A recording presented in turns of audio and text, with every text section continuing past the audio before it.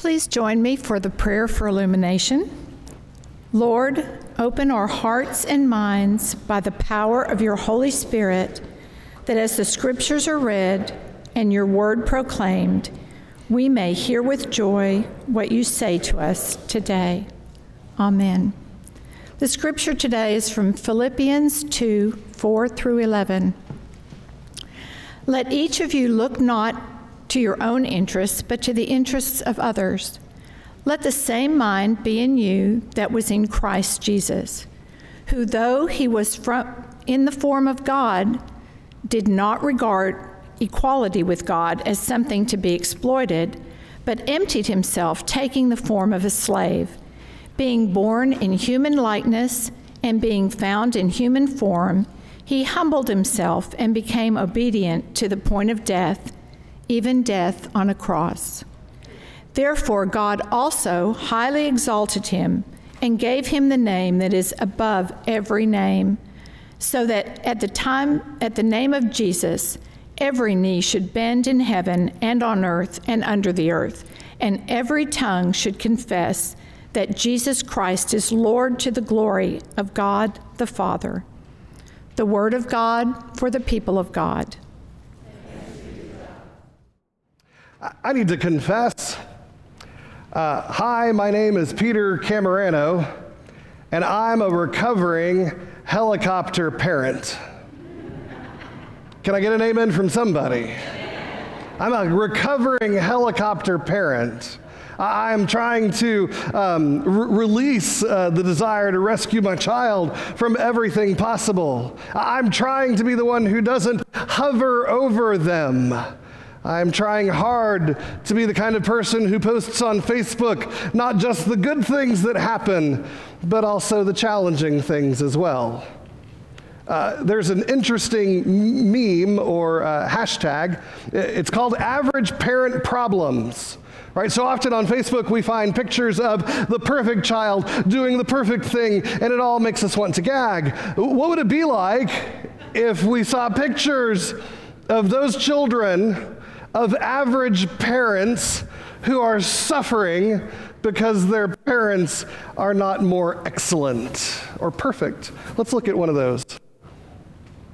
This is great. It says, when your kid is too young to appreciate irony, notice the bag, the shirt, and the face. This child is suffering from average parenting. Looking at this one, it says, when you take your kids to the beach and it looks like you're moving there for good. No one posts this picture on Facebook. These children are suffering from average parenting. What's the next one? Oh, I love this one. When you go out to dinner and your mom forgets the crayons, this child is suffering from average parenting. No one should have to wait at a restaurant. Next one. Oh, I love this one. This actually could go on Facebook, right? When you refuse to buy the SpongeBob popsicle. This child is suffering from average parenting. I mean, the excellent parent would get not just one, but two of the SpongeBob popsicles. I also think you could put this on Facebook and say, my child is aspiring to be a hostage negotiator. Looking at the next one. It says, when your kid is the one person who hates return lines more than you do, this child is suffering from average parenting. I mean, an excellent parent would have some fancy app on their phone to return stuff, but no, this child lays in protest on the floor. I showed this to a couple of people at the early service. They said, oh my gosh, where's the Purell? That kid's laying on that floor. Yuck! Right? We won't say whether you're average or excellent. This is our last one. When you give your kid a popsicle and she looks like she silenced the lambs.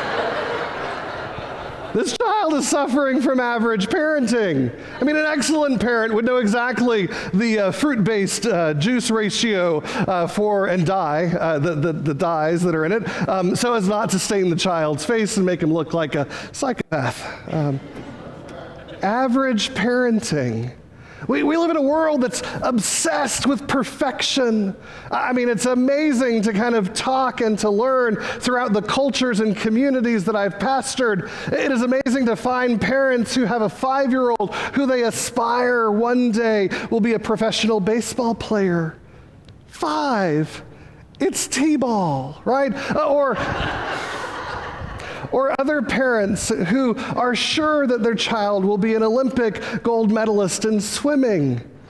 They're not even born yet. You know, there's this expectation for perfection. Now, some people are talented, and that's great. We want to encourage the talent that is within our children, but trying to rescue them and plan out their whole life. I was surprised to find that my sister, who recently was an administrator at Duke University, that even at the hallowed halls of Duke University, that there was a helicopter parent who called about the midterm that their undergraduate student took and wanted to argue with the professor about the grade.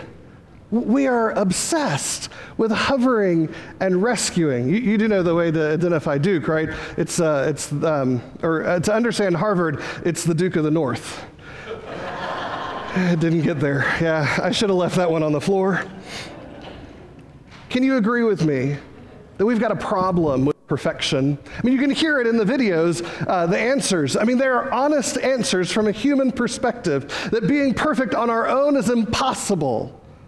But what's impossible for us is possible for God. That the work of grace, when we see it as the grace that goes before us, before we even knew that God loved us, prevenient grace, it comes to us in the form of grandparents and providence. It comes in the form of good families and good communities that help raise us up. And then there's that grace of the altar rail, where we come to know Jesus as our personal Lord and Savior, that our sins are washed as white as snow, that we are made to be able to stand in the presence of God, who is holy, justifying grace. But let's not forget that we believe in sanctifying grace. We believe that work of the Holy Spirit in us, not our own work, that brings us closer and closer to the mind and image of Jesus. That sanctifying grace is that which continues to refine us into the image of what God's called us to be. Our scripture passage today is a wonderful description of the mind of Christ, right? Adopt the attitude that was in Christ Jesus, that though he was in the form of God, he did not consider being equal with God something to exploit. Full stop. That even though he was the king of all creation, he didn't seem to think that it was important to mention it regularly, right?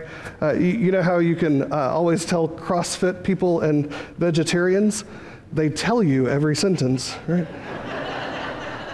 But Jesus empties himself by taking the form of a slave and by becoming like humans. When he found himself in the form of a human, he humbled himself by becoming obedient, even to the point of death, even death on a cross. Full stop, right? This section of Philippians can be misinterpreted as either Jesus is the ruler of all and unconnected with us as the church, or Jesus has called us to be just like him, and that just like him is misinterpreted to be just a welcome mat that's walked over. Right?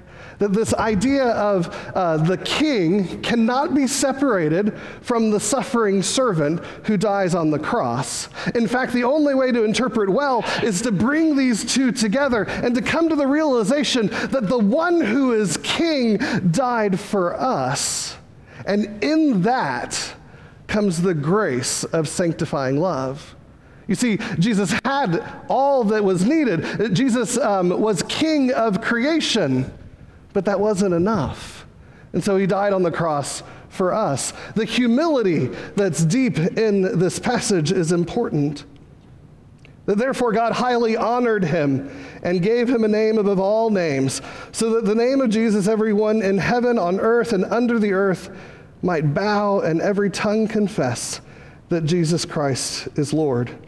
In chapter 2, verses 5, the place where it says, have this mind that was in Christ Jesus, adopt this attitude, that word was, have this mind that was in Christ Jesus, isn't really in the Greek. Not all things transliterate as well as we'd like for them to be. And so there's a question here, have this mind that was in Christ Jesus, or have this mind that is in Christ Jesus, or have this mind that you have in Christ Jesus. Which is it? Is it something in the history books that we learn about how Jesus worked? Is it something that Jesus is doing today? Or is it something that Jesus has given to us to do as well? What does it mean to have this mind, the mind of Christ, living in us? I would say that it is altogether the same. I believe that when we wear the t-shirt, what would Jesus do, WWJD, that instead of thinking about all the things that politicians might tell us to think, it would be good for us to think of Philippians chapter 2. That when we do what Jesus does, we humble ourselves, we pour ourselves out. We don't lord it over others, but we recognize that giving ourselves up to death, even to death on the cross, allows for God to be glorified. Those are challenging words to say in our culture that we live in.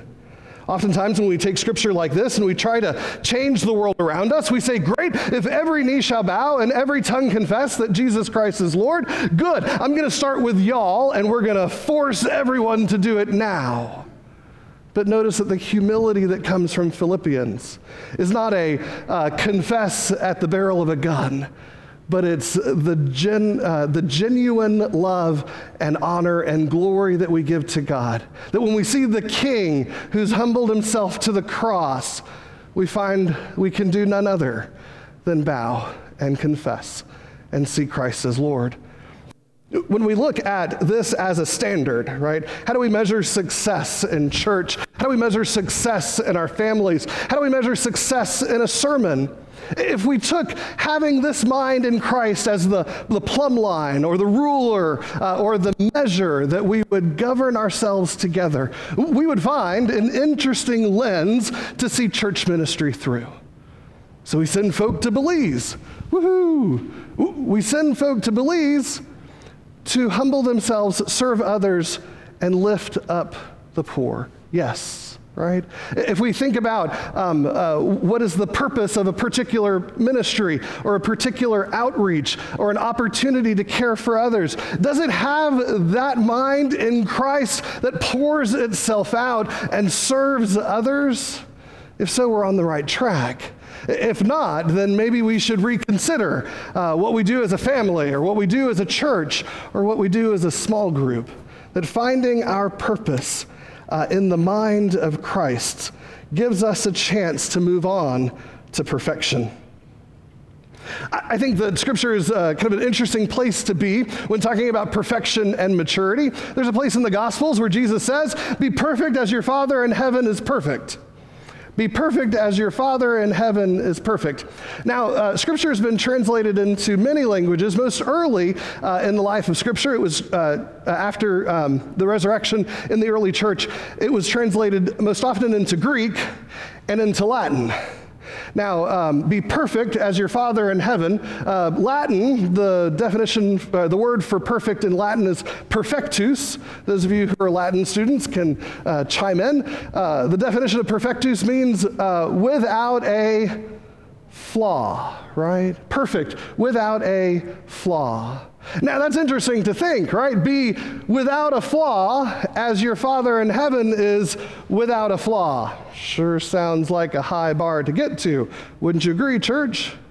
What if we did the thing that linguists would hate for us to do ever? What if we translated one word in the Greek and one word in the Latin? The word for perfect in Greek is telos. Telos is very much a philosopher's word. The telos of the tree in the hands of a master craftsperson is a wooden altar of beauty. the telos, what is inside, what is it becoming, what is the possibilities in the hands of a master craftsperson, what might become of this raw material. A stone becomes a sculpture, a plot of land becomes a community of faith. Maybe even we could think our lives in the hands of the master craftsperson become more than we could ever be on our own.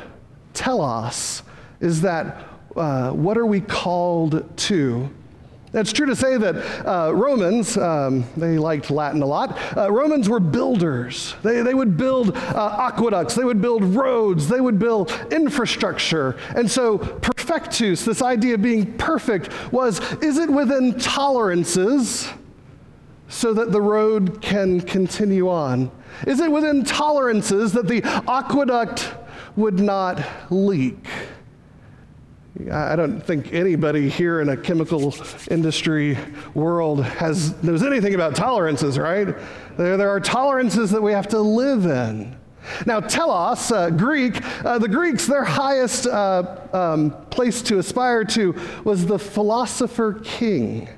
So when we talk about what's possible, what might be done in us, when we begin thinking about how the master craftsperson could transform us and change us, it's not a tool to be applied so that we fit within tolerances, one size fits all, but rather it's becoming who God's called us to be.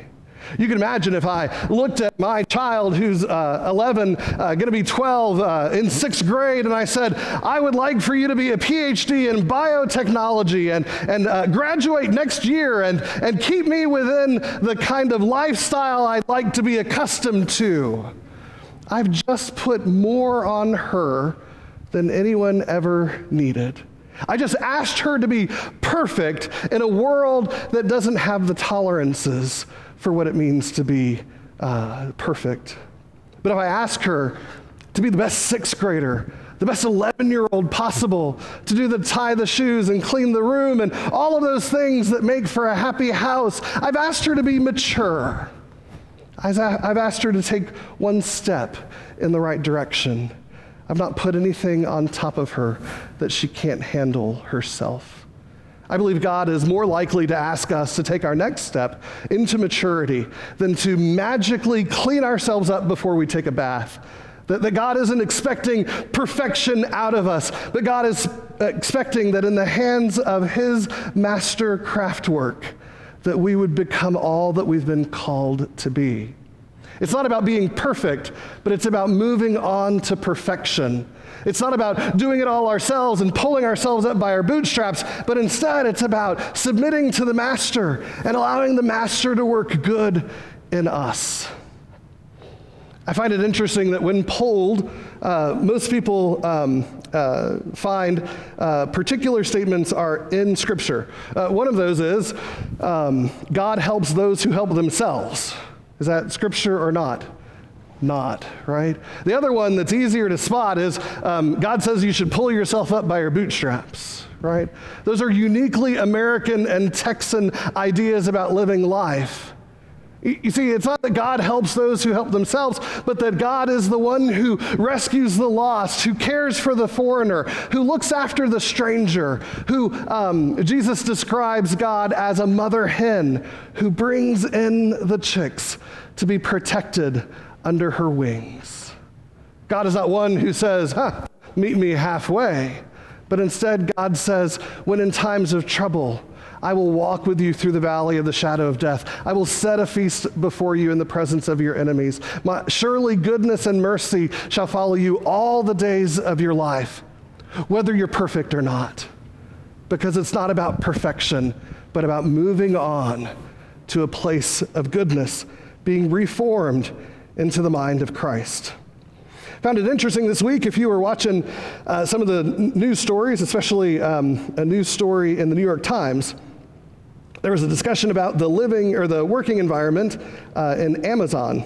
Now, Amazon recently has surpassed Walmart as the most valuable retailer in the country.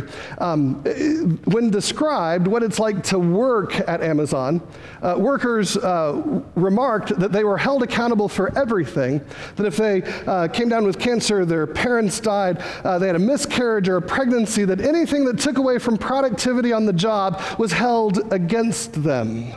And that's not very true in all places of work.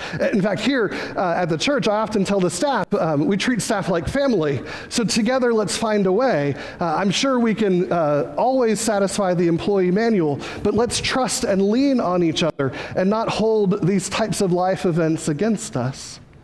They say that often someone works at Amazon for at most 3 years. It's such a bruising workplace that they burn out and move on. There's over 4,000 comments to that particular New York Times article. One of the comments that was offered was from Dan Kreft. Dan retired last month after putting in 15 years, 10 months, and 11 days. Always wonder why people count that specifically. So after 15 years of being at Amazon, joining the company in 1999, he writes a comment. He says, "Amazon's a great place to work. They're wonderful, fantastically skilled and intelligent people.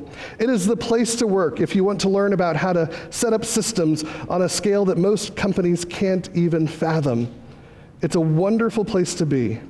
But if you work at Amazon, recognize right now that you will be considered a login, a face on a badge, a head count, a row in a database, in a giant air-conditioned room filled with servers just waiting to have your productivity number flip over by one more. So go ahead, work hard, have fun, make history, but don't be disillusioned. Don't have any silly notions that you matter as a person." Dan writes, "I wish Jeff Bezos and company continued success, but I wonder how much more successful they could be if they only show the same kind of obsessive care about their employees as they do about their customers." Friends, perfection is a value for the church. We believe in the value of perfection, but it is not a behavior that we do, but rather a gift that we receive through grace from the Holy Spirit. That perfection is not something that we manhandle or control. It's not some unsustainable brute force that we exist, but rather perfection comes by way of the King who poured out all for us, by the one who died for us so that we might. Perfection is not, it's not the actions that we take, but it's the intention that we have. We intend to live a Christ-like life, and the Holy Spirit fills in for us as we learn. I often heard by a football coach that the score takes care of itself, that if you work the basics, the fundamentals, if you focus on what's happening on the field, the score takes care of itself. I feel like grace could be defined that way. That instead of worrying and wondering about the imperfections and flaws of your life, if you work the basics, reading the Bible, praying to God, being part of a community, reaching out to care for the least and the last, the score takes care of itself. That we focus on the day-to-day actions of being a child of God, being a disciple of Jesus Christ. We find that our intentions result in actions, and perfection is something that the Holy Spirit does. I find that intentions matter, but perfection comes by way of the suffering servant. Not our tendencies to rescue the church, not our tendencies to helicopter over the clergy or to protect God from the harshness of this world, but it comes when we have this mind of Christ in us, that though he was in the form of God, he did not consider being equal with God something to exploit.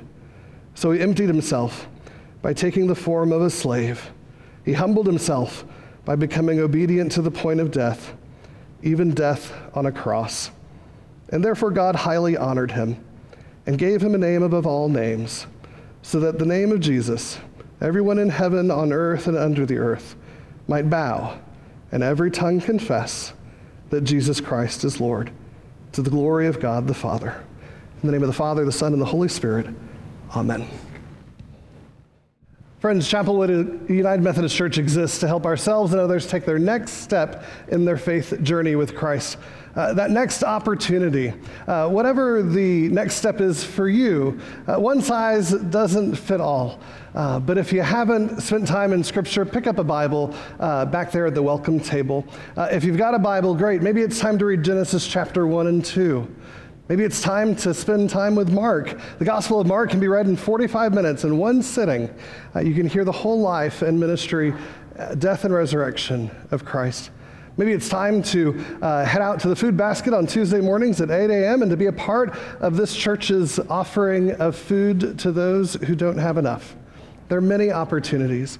I hope that you'll take your next step. If you want some conversation, the pastors are available, your small groups are available. There's a wonderful opportunity for a new beginning today. Also, for those interested, after Labor Day, we'll start a 3-week series in September that'll be about parenting. And so feel free to invite folk to come. Feel free to participate together as we seek to raise our children in a generation of faith. If today's the day that you'd like to join the church, we'd love for you to come down during the thoroughly Wesleyan song, Take My Life and Let It Be. It'll be on page 399, but the words will be on the screens. David Hill, will you come and lead us in our closing hymn? I want to make sure that you see Susan Moss is here. She's one of our Stephen ministers. That's a lay pastoral caregiver. If you'd like someone to pray with you today, she's happy to do that right now, or to arrange for care for you or for someone else in the days and weeks to come. Don't forget that the door back there is to our prayer chapel, our prayer room. It is open now and then also every day of the week. Be sure to take advantage of it as well. But for now, why don't we grab a hand next to you for our closing benediction. You don't have to hold everybody's hand, but hold somebody's hand. And let's have a word of prayer. Almighty God, we give thanks that you are not the disinterested king, nor have you called us to be welcome mats to be walked over, but you've called us to be humble, to pour out ourselves for others, to confess that you are Lord and King, and to find together that when we focus on today and being in your will, we find ourselves perfected over time in your grace. Send us out to love and to care for others. In Jesus' name we pray. Amen.